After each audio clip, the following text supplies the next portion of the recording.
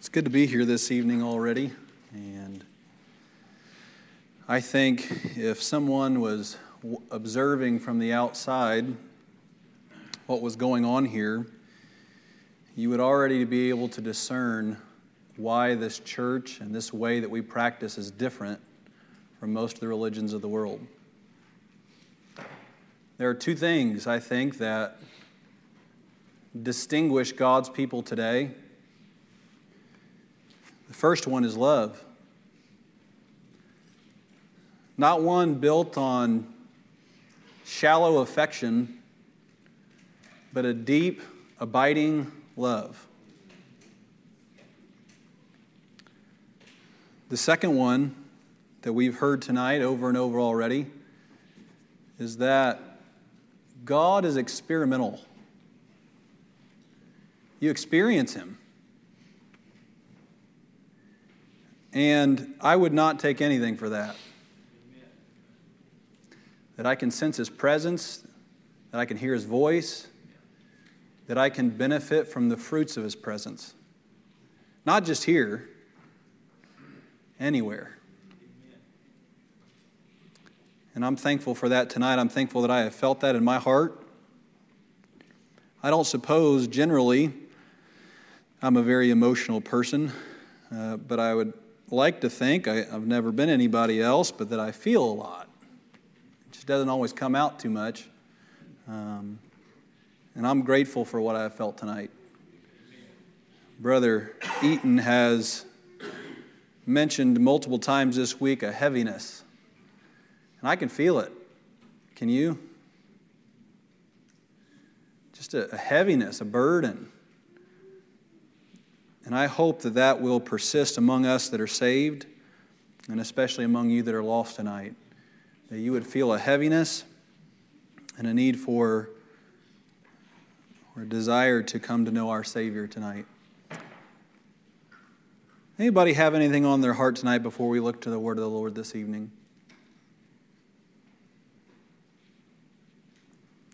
If you have a Bible and you'll read along with us, we're going to read from the book of Judges, chapter 17. The book of Judges, chapter 17, and this thought came to me, a few days ago, and the scripture didn't come to mind until this morning. So you pray the Lord would help me to express what He has put upon my heart. I suppose sometimes we resist as preachers for whatever reason preaching things, and I don't always know why. But I kind of wrestled with this scripture today and with the Lord today, and pray you would just be attentive to His Word, and then He would speak to us tonight through His Word. Judges chapter 17, and we'll begin reading in verse 1 and read down to verse 13, which is the end of the chapter. And there was a man of Mount Ephraim whose name was Micah. And he said unto his mother, The 1,100 shekels of silver that were taken from thee, about which thou cursedst, and spakest of also in mine ears, behold, the silver is with me. I took it.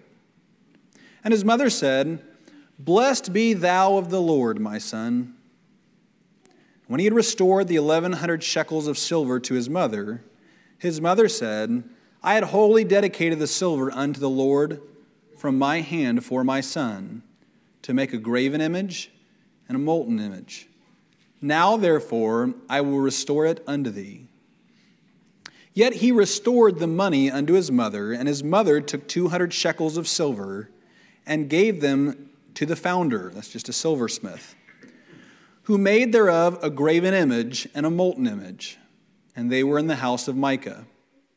The man Micah had an house of gods, and made an ephod and a teraphim, and consecrated one of his sons, who became his priest. In those days there was no king in Israel, but every man did that which was right in his own eyes. And there was a young man out of Bethlehem, Judah, of the family of Judah, who was a Levite, and he sojourned there. And the man departed out of the city from Bethlehem, Judah, to sojourn where he could find a place. And he came to Mount Ephraim, the house of Micah, as he journeyed. And Micah said unto him, Whence comest thou? And he said unto him, I am a Levite of Bethlehem, Judah, and I go to sojourn where I may find a place. And Micah said unto him, Dwell with me, and be unto me a father and a priest, and I will give thee 10 shekels of silver by the year, and a suit of apparel, and thy victuals. So the Levite went in. And the Levite was content to dwell with the man. And the young man was unto him as one of his sons. And Micah consecrated the Levite, and the young man became his priest, and was in the house of Micah. Then said Micah, Now know I that the Lord will do me good, seeing I have a Levite to my priest. How to conclude our reading tonight, that's reading the entire chapter of the the entire 17th chapter of the book of Judges. And the title of our message tonight would be, I suppose, in the form of a question. Are you seeking religion or seeking God?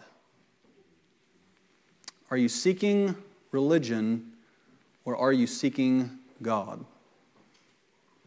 Now tonight, I want to make sure, there's a lot of terms are important to define.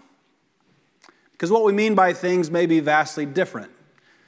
Now, I think what I'm using today when I say the word religion is not necessarily the biblical definition of religion. Best that I can tell through the Bible, whenever it refers to religion, it talks about our actions. So if you remember in the book of James, chapter 1, it tells us that pure religion and undefiled before God is to visit the widows and the fatherless in their affliction and to not put our hands to ungodly things. And I didn't quote that last part exactly, or to stay unspotted from the world, I believe it says. And so we see in the Bible that is the way religion is used, and yet we also acknowledge today that word has taken on a meaning of its own. And so we're going to use the daily use of it, the colloquial way that we speak of it. And that is when people often speak of religion, they're talking about the institutions or the practices, the administrations of religion is generally what people are talking about in modern times when we talk about religion. And so the question we're asking you tonight, and the question that I wish that we could ask many people in the world, is are they seeking religion or are they seeking God? Now, I'll confess to you today that the stated purpose of religion, if you ask most people, is to help you find God. And yet, if we pause and back up for a moment, we can see, even amongst some of the Lord's churches, how that can be our stated intent, but sometimes we get sidetracked. And we lose sight of what our intent and what our need to do among ourselves within the institution of the Lord's church is to point people to God and to we ourselves seek after the Lord. And so tonight we want to put that question before you. Are you looking for religion or are you looking for God? Because though they may look similar, the end result in finding one or the other is a vast difference. And I would argue today that many people in America over the last 50 to 60 years have found religion. And those same people who have found religion are void of God. The brother quoted today, he quoted the scriptures that we'll know a tree by its fruit. Well, let's look at the fruit of the religious institutions of America over the past 50 or 60 years. The ungodly state that we find our nation in is a direct result of the religious institutions which have prevailed in our culture in the last 50 or 60 years. If you want to find a way to ease your conscience, a lifestyle, and we're going to talk about that a little bit tonight, you can find that in religion. But what we find in God is that we lose a lot. We lose a lot. And we want to talk about that in reference to our scripture this evening with this narrative of this man. Now, what we find here is something very simple. There's a man, and there's kind of two different stories going on here. A man named Micah. And Micah evidently stole some of his mother's money or placed it somewhere in the house where she didn't know where it was at, and she got real upset about it. And she cursed out about what had been done. And so he acknowledges and he says, "Mother, I've got your money," and it was a very sizable amount of money. She was obviously a very well-off person, because what we find in the very next story is that this priest that came to him was paid 10 shekels, and she had missed for a year, and this woman had misplaced 1,100 shekels of silver. So obviously this is a sizable amount of money that she has, and so she takes part of that money, 200 shekels, and she says, "I'm going to devote it unto a purpose and give it in the name of my son to a silversmith, and he's going to make some gods for me. He's going to make some silver gods, and he's going to carve some gods out." And so that's what he does on behalf of Micah. And Micah builds a little part of their house, a room, or perhaps a fully separate building where he can set up all of those gods, and he can go to this place and he can worship. Now, I want you to know tonight that he was, by all indications, from the house of Judah. He was a Jew. So he was at least partially acquainted with the lifestyle and the ways of God. But he wed them with the culture around him and with the preferences of his heart. We'll come back to that here in just a moment. He continues in the story. He's got the church house built. He's got the God that he wanted. Now all he needs is a preacher.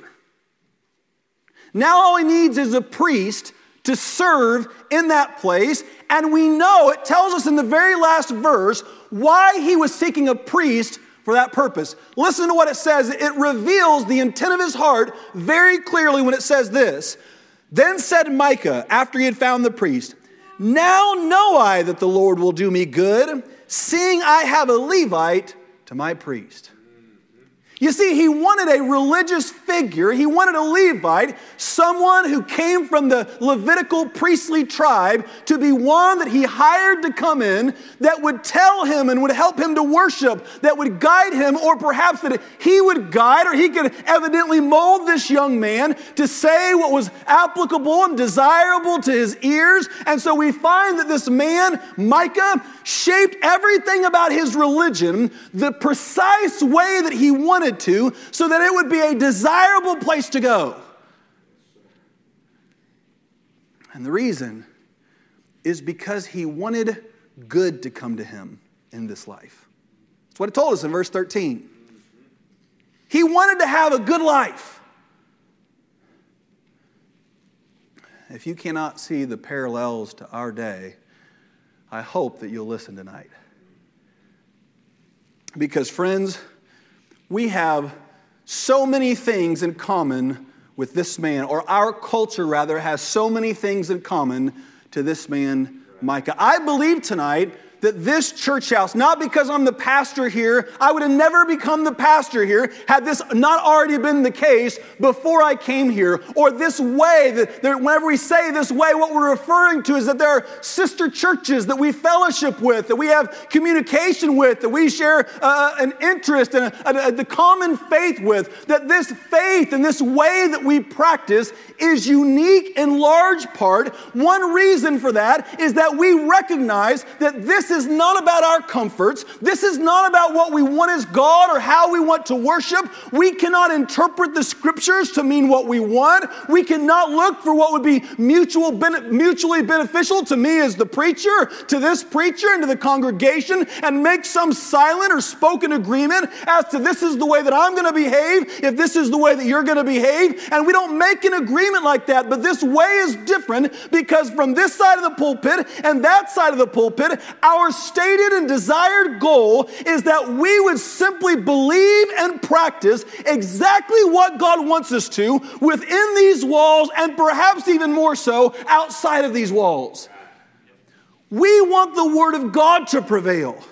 And if you've been upon the path of true Christianity very long whatsoever, what you'll quickly come to learn is that very often there are prejudices and biases that you and I can develop. There are desires that we can find in our hearts that must be approached and confronted by the Word of God. And then we must decide, will I continue down my path, or will I concede, repent of my own desires, and surrender to what God wants me to be in this life? That's a hard thing to do. Part of the reason it's so hard is because many people make religion their identity. Now, I want you to listen to this, please, because the Lord's been really speaking to me about this. We're really working in my heart about this. Is there anything more fundamental to a person than their identity? I would say no. Like how we're conscious, how we view ourselves. Right? So some people view themselves, I've heard my wife say many times in her own testimony, just a couple weeks ago whenever she was here, or when she was testifying, she said she viewed herself as Catholic. She was not a practitioner of Catholicism. She was not a member of the Catholic Church. She was Catholic. Now, what do we find today? You know, I referenced the other night the gay movement. On our Wednesday nights, we're going to be studying that. That's why it's been so much in the forefront of my mind, is because I've been trying to study and listen to people who have come out of that. And what you'll know is how Satan has used that same template like he did for so long, that people are born of a certain nationality, or now he's dividing us by race, that your identity is found in your race or in your gender. That's who you are. Or your identity is found in your Catholicism. Now he's saying Satan is saying it's in your sexual orientation. So if somebody rejects your desires, your lustful desires, whether heterosexual or homosexual, if they reject that, they're not just rejecting a practice or a behavior, they're rejecting you. What a crafty way for Satan to design deception, right? Because immediately, if you reject me, I'm not going to trust you. I might be able to listen to you if you say, I don't agree with something you're doing, but I love you. But when Satan convinces the mind, no, that is you. What you practice, that is who you are. Then immediately, what do people begin to do? Build walls up from listening to anybody that not might support what they believe or practice. You see, this man, he was a Levite by birth. His employment was that which was natural to the Levitical tribe.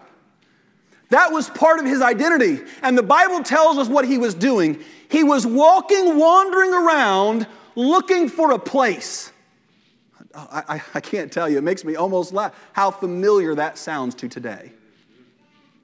Do you know what so many young people are doing today when they get to be about a freshman or sophomore in high school, all the way up until they get through their college years, that they've been told, you can do whatever you want, you can be whatever you want, the sky's the limit, choose the life you want to live, go find it, go find happiness. And so what do they begin to do? They begin to wander and look, and they go from group of people to group of people, and these people hold up their flag, and they say, this is our identity, you're welcome if you want to come be a part of us. And other people hold up a different flag and say this is their identity. And it can be religious, it can be social, it can be cultural, it can be sexual, it can be any kind of flag or demographic you want. You can go be a part of that group. And these people, especially young people, are wandering today looking for who they are. And here's the dangerous thing. There are many people out there who are targeting you, looking to define you and bring you in for their own self-interests.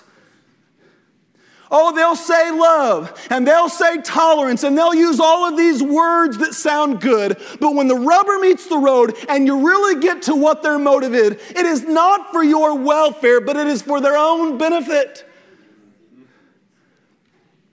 Listen, that's the pattern of religion. So I'm not just talking about people out there per se. Institutional religion does the exact same thing. Here, this young man, he was wondering. Many people today, they wonder. There was a girl at my school, and she came in one day to talk about the Fourth Amendment, and somehow we got to talking about the Lord. I don't know how that happened, but it did, and she got to tell me about her life and about her problems, and that she was searching for something. And so her family had never been religious, and so she was just going from church to church. She would drive home from school, and she would just take a different route home and see if there was any churches there. And then the next Sunday, if she saw a church on a corner, she'd just go in there. And she would say, well, I don't know how, I just wanted to see how I felt when I walked in. Listen, tonight, I was thankful that she ended up coming to church at our church down at Friendship, and she got saved. I was thankful for that. And she never joined the church, but she's definitely, her life and her countenance and things about her has changed, drastically changed from what she previously was. And she really hit it off with my wife. But I want you to know tonight that there are many people that as she was going around, she was telling me that she felt very uncomfortable because things were very fake, the places that she went. Very artificial, very businesslike.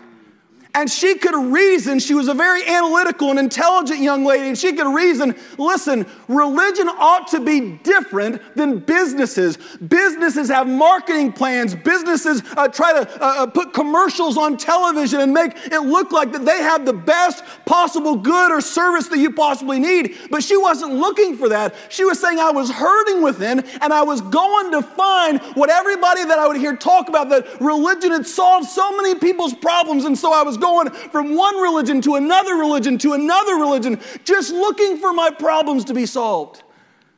But the problem today with so many religious institutions is that they're just striving to get people. And they'll do anything. And so what you notice, even in the short time that I've been an adult, you'll notice that religions in America go through these fads. And they're really big because they entice a lot of people. But the question I would ask you tonight is, not are they big, not are they entertaining, not are they cool to watch, not are they have a lot of people, not do you have the feeling of community there, not are you proud to be a part of this group, but do they speak and point people to the true ways of God? That's what matters. Do you remember the crusade fad? Where it was no longer about coming into the house of God, getting saved, planning your membership somewhere, being discipled and taught and grown and maturing so that then you could do the same thing. What it became about was that you would have 2 or 3 organizations, and they would have their favorite preachers, and they would come to a community, and they'd go to a big arena or they'd go to a big tent. And the goal, and you know it was the goal because it was what was repeated over and over and over, is how many professions of faith can we have from people who come forward? And so it was into the thousands. And when I traveled overseas, I learned that in some countries, supposedly the conversions went into the hundreds of thousands in these crusades. Where's that fad now? You don't hear the word crusade very much, do you? Why? Because it promised religion and didn't give you God. And then it became the youth group fad. Remember that fad? Late 90s? That was going to solve all the church woes of all the kids exiting church. Was what we do. Now I want you to think for just a moment. You give me a verse that can back up this idea in the Bible. Let's get a whole bunch of young people together in the church. Put a young person in charge of all of those young people to teach them about life and about the Bible and about God. And then they can go out and have a bunch of fun activities and do a whole bunch of fun things, and maybe that'll keep them in church.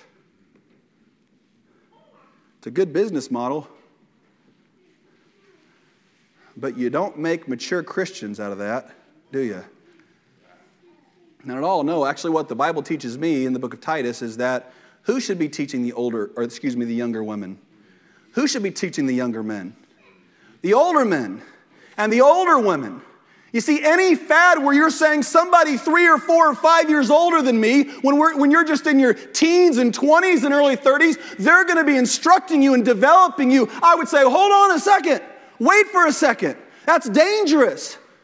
Right? Because the Bible over and over talks about the wisdom of those who have gone before, and that the silver lining of the hair is indicative of that wisdom. And so when you're perplexed and you're struggling and you don't know what to do in life and you're looking for guidance through the Word of God about how to raise a family and how to find a spouse and how to find a profession and do all the things that you're called to do, don't go to somebody your age. Go to somebody who might know something about the Word of God and through their experience the ways of God. But that was a big fad, wasn't it? And churches ballooned for a minute, and then people realized the emptiness of it, and then it was gone. Oh, there's still youth groups out there, and please don't take it in the extreme fashion, right? I'm not saying young people can't get together, so don't take that to an extreme. We could take it to an extreme. That's a dangerous place. I'm not speaking in extremes tonight. I'm talking about when the goal, when the idea is that we're going to entice people in through these things. Anything other than truth and God is not something we want to entice people in with. Listen, if people come, this is honest as the pastor of this church, if people are looking to come to Old Union and they want to continue to attend or they want to join the church and their prime motive is we want to have a whole bunch of activities and we want to like each other and we want to have fun, we don't want those kind of members. Those are carnal people. And there are organizations in the world that can offer those carnal activities. No, what true, genuine followers of Christ want are people who also want to follow Christ and want to conform themselves into His image. Judson asked me the question the other day, why do saved people go to church? Just a couple days ago, yeah, why do saved people go to church? If they've already been saved, Dad, why do they need to go? And I said, Judson, look at me. You know, the funny thing was I just unnecessarily got on to him, I'll put it that way, right? I just lashed out a little bit. And then he's asking me this question. And I said, Judson, you know what I did just a minute ago? That was wrong. I'd already apologized to him. I said, that was wrong. I shouldn't have done that. I'm sorry. I apologize to you. You see, my behavior is not always in conformance with Jesus Christ. I go to church because I look like Brad Hicks. I don't want to look like him. I want to look like Jesus. I know Brother Moran's older than I am. He's been in this way a long while. His life, getting up in his 80s, you know what he's still striving to do? Look more and more like Jesus Christ. There's too much of Brother Moran. Needs to be more Christ. There's too much of Brad Hicks. There needs to be more Christ. That's why we come to the house of God. There's many other reasons, but that's one of them. The youth group fad, it didn't accomplish that. You know, there have been many others that have come through here. One of the recent ones that have really gripped my generation when we started getting into the teens and 20s was the megachurch phenomenon. You know, it's about the bigger the better. And all the good things that came along with that, the entertainment, right? The more people you have, it's just like sports. If you go to a real small school like I did in high school, we had about 500 kids, and by all modern day equivalent, you know, that's not very big. And so your talent level is a lot smaller. And so things that might not be impressive to you all who went to a bigger school was very impressive to us. When we would record off certain basketball feats or certain track feats, we were proud of ourselves because of what we did, because our pool was small. And for most of human history, because of natural limitations, most churches sprinkled out through the world were very small churches. And then technology caught up and architecture caught up, and it allowed for, in more places, more larger facilities to host more people. And so the megachurch phenomenon came. And amongst that large group of people, guess what you could find? Professional preachers or speakers, professional singers, professional everything. And so what you did is you hired all of these people and you would put them all together, and man, is it an impressive thing to behold. Everything can go off so smoothly, and sometimes you hear the preacher preach, and I've thought to myself many times, listening to certain men, if I practiced for 1,000 years, I could never get that good at speaking. Paul didn't want to be that good at speaking, you know that? He said, I speak and preach not with enticing words of man's wisdom, but in demonstration of the Spirit and the power. And he actually warned against it because he said, if we get caught up speaking with these enticing words, then the cross of Christ will have lost its effect. Or in other words, you'll listen to how I'm speaking and not listen to the transformative message that I'm telling you about. I hope you don't get caught up in how I speak. It bothers me. I think about that a lot as a preacher. I don't want people to like my style. I want people to love the word of truth and the power of God in it. Oh, the megachurch phenomenon allowed for so many cool things. I went to one of those one time. I had a friend invite me to a concert at this megachurch, a popular Christian artist. A bunch of my friends from our show choir went, and they invited me to go along. So I decided, I've never been to something like that, so I'm just going to try it out. I'm going to go, and I had no temptation to join that church or anything.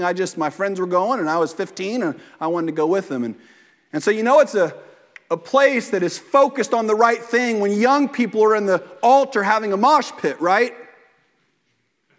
Because that's what was going on. And then by the end of the service, all the kids are weeping.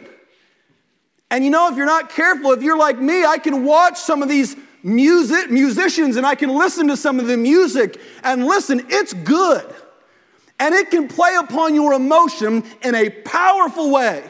And I'll say that night when I was watching and I was seeing what was going on and all these people supposedly coming forward and giving a profession of faith and accepting Christ as their personal Savior, God is my witness. One of the only two places I've ever been where I would be willing to give my life to say there were demonic forces present at that place.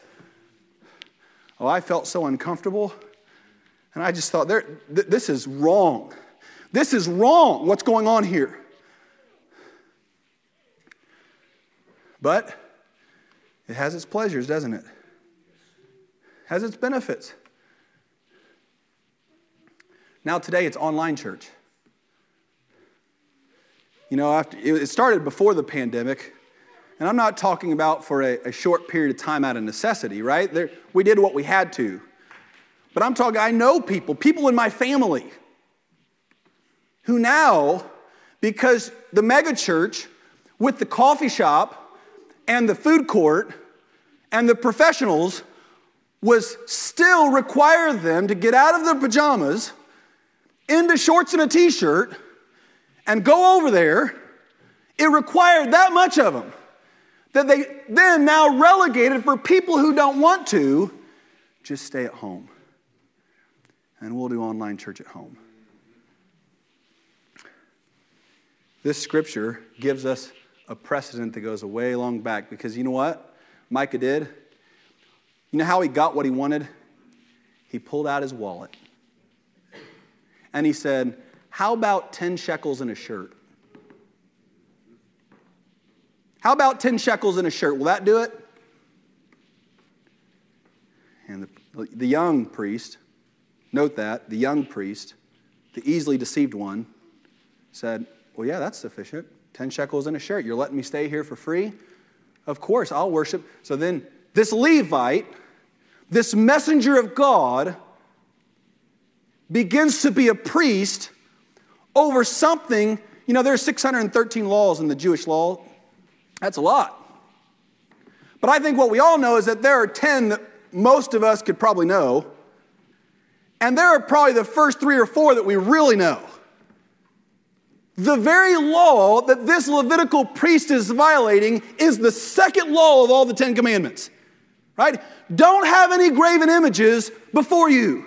You see, so I want to point out something tonight for people who are finding religion and it satisfies them for but a moment, is you can pay for whatever religion you want to find. And there are many people who, for the right price, will deliberately and knowingly violate the word and law of God to accommodate people's desires of their flesh. And if I had to say, I would say most religion that we see in America today is exactly that. Listen, I don't want a coffee shop at this church. I like coffee. I don't want it here. I don't want to come in and say, man, I feel so much more comfortable because we made this decision. Because the religion of Jesus Christ, do you know how much concern that it gives to our comfort? 0. None. Actually, it's quite the opposite. Because what God has done through the religion of Jesus Christ, you see, I'm even hesitant to call myself a Christian today, aren't you? I mean, really, like, Christianity just has such a, to you it's one thing, to me it's a different thing, to somebody else it's something else. I don't even feel comfortable when people say, are you a Christian, saying yes. I mean, I say yes, but I always want to say, well, let me put my little note in here. Let me explain more. See, this man, the radical religion, he had nothing of wanting to know and do what God wanted. See, the radical religion of Jesus Christ calls us to a death of this flesh. See, what was required of my wife, what was required of many of you in here, is to forsake your identity. You know, I heard somebody say this the other day, and it was so powerful to me where they said it. This woman who had practiced homosexuality, whose identity was gay. She said, I thought for so long I was born this way. And then a preacher looked at me and said, well, even if you are, that's why you need to be born again. I thought, wow, that's pretty. They're not born that way. But even if you thought you were, that's the reason why you need to be born again. Because what Christ calls all of us to do is to forsake the height, what salvation, the way that you obtain salvation is by repenting of your sins, by turning away from everything that looks like you, all the desires, all the hopes and aspirations, all the wants that you have, all the prejudices and biases, all the things that you would pay a preacher to do for you to be more accommodating to your flesh. You're saying, I don't want any of those things. What I truly want is to know God. Jesus told us as he was praying to the Father in the book of John chapter 17, this is life eternal, that you know me. Religion can facilitate a whole lot of things, but the one thing it's meant to facilitate the best is to know God. And if you get into a religion and it's all about rules, because we have the one on the one side who's all about modernism and easy beliefism and all the things that we've discussed. But then there's another end of the spectrum, right? There's the legalism. There's those who are usually born into something and they practice it blindly and they're indoctrinated. But usually the hinge of all of it is this fear that if they forsake it, they're going to hell. And so what I saw, we had these 2 Mormon boys come to our house, and we met up a time and had the schedule to come in. And I told the church this, I think just a couple months ago, and they came in, and I was talking to them, and one of them was just going through the program. And the other one starts asking questions, like really asking questions. And I could sense, he was for real.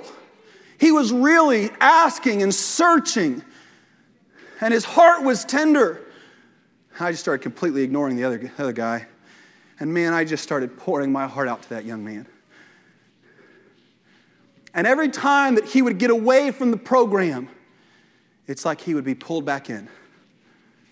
And then he'd get away from it. And he'd really start asking questions, the inappropriate type. The ones that you're not supposed to ask if you practice that religion. And then he'd get sucked back in. And man, as they were about to leave, I said, can I pray? And I just started begging God on behalf of this young man right in front of him. And here's what I prayed. God, if I'm wrong, show me. And friends, I mean it. I do. I mean it. Please hear me tonight. If Missionary Baptist churches teach the wrong thing, I want nothing of it. But if they teach the right thing, it's the only thing I want.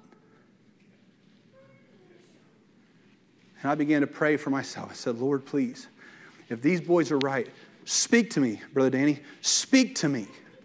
Let me know for sure. But Lord, if these boys are mistaken, you know one of the amazing things that one of them said? This was amazing to me. I said, if Jesus was wrong, I'm going to hell. Because all of my eggs are in the basket of Jesus Christ. And my life is going to be, of all things, I'm going to be the most miserable wretch because I wasted my entire life and my eternity is lost upon the character and virtue of Jesus Christ. But if Joseph Smith was wrong, all of your lives and everything you know and all of those people are damned forever. And you know what that young man said? You're right. Admitted Joseph Smith wasn't perfect. Admitted even that in his previous part of his life, before he became a prophet, he had committed some sins. And yet still, they were putting their life in his trust. You know, one of the amazing things that they said was that, this is part of Mormonism, you can look it up on their website, you can talk to a Mormon, they'll tell you this, I'm not misrepresenting him at all. And some of you brothers who know, sisters that know about Mormonism can vouch for this. They believe that the truth was lost for like 1,000 years. And that the first man to ever come along and say, Lord, show me the truth with a humble heart was Joseph Smith. Now, friends, I just have a hard time buying that. Here's my point. Many other people, religious people, they're that way because they've been institutionalized. Don't do that. You see, what we believe is that God called us to freedom. And I've never, it's true, I've called Brother Reynolds a lot over the years, and he can tell you that. Ann can tell you that because she usually answers the phone and is a little annoyed that I'm calling, I think, because I do so many times. And I've got all these questions, right, that I ask. Never once has he looked at me and said, you can't ask that. I've called Brother Moran with questions before. Said, brother, I don't understand this. And sometimes it questions long-held beliefs that Missionary Baptist people have had. I've said, I want to understand better. I want to know. And they've never said, don't ask that. Or, just believe it this way. They never say that. Rather, you know what they tell me over and over? This is what I think the Bible teaches. Here's what the Bible says. Go look at it yourself. And pray and wait for the Lord to reveal it to you. And He will. Tonight, here's the rest of this story, and I'm done. Chapter 18 is important to understand chapter 17, where it went. Group of men, years later, came back they were from the tribe of Dan. And they went and they were sojourning to look for a place to settle because those from the tribe of Dan, during the time of Joshua, where they were divvying up all the land, they weren't given a spot. And so they began to go around and look for a spot. And in the midst of their journey, they came to Micah's house. And they went into Micah's house, and they saw all of his gods, and they saw this priest, and they saw, listen to this, he's got a pretty good religious setup here. He gets the desires of his flesh and the God of his choosing. And so they remembered it. And they went out to this little community, and they realized that community had made no provisions to protect themselves with the military. And so they went back, those 5 spies did. They got all of the army, it was 600 men. They came back, and on the way, they stopped at Micah's house, and they told that priest, we're taking your God, and you're coming with us, because it's no reason for you to just be a priest to one man. You might as well be a priest to the hundreds of them. And so that's what that young man did. He went out, and he followed those men, and they settled somewhere. Now listen to this, because this is really important. The very end of that chapter, in chapter 18, I'm going to turn there and read it for you because it's that important. Here's what it says. They had found this settlement, and they had got to this place, and they had brought their God, and they had brought that priest, and they had set him there. And now listen to what happened. And they set them up Micah's grave image, which he made, all the time that the house of God was in Shiloh. So here's the question when I was reading this afternoon. How long was the house of God in Shiloh? So I went and I started flipping all through my Bible, and it took me about an hour to figure it out. And I finally did. You know how long it was from this point? About 400 years. So you think about this. I really want you to just consider this for a moment. In the privacy of his own home, he desires to combine his own carnal desires with his religion to ease his conscience. He hires a priest. His mom builds him a god, and there they've got it. And it's only, that's what you hear today. Well, if that's in their house, it's not going to affect you. That's a lie. That's a lie, right? We don't believe that. But hey, I can have my own little god. And then what we find is that little god to one man spread to 5 men at first. And those 5 men took it to 600 men. And then those 600 men put it in the place of the house of God, and for 400 years, their descendants had that little priest or had somebody fashioned after that priest and had all those little gods that they worshiped. I've got 4 boys now. Do you know what terrifies me about being wrong? I couldn't bear the knowledge that I was going to hell if I was. But what about all my descendants? See, listen, friend, it's important, and I don't want to speak anymore in types, and I'm going to finish with this. It's important where you go to church. It's important who you follow.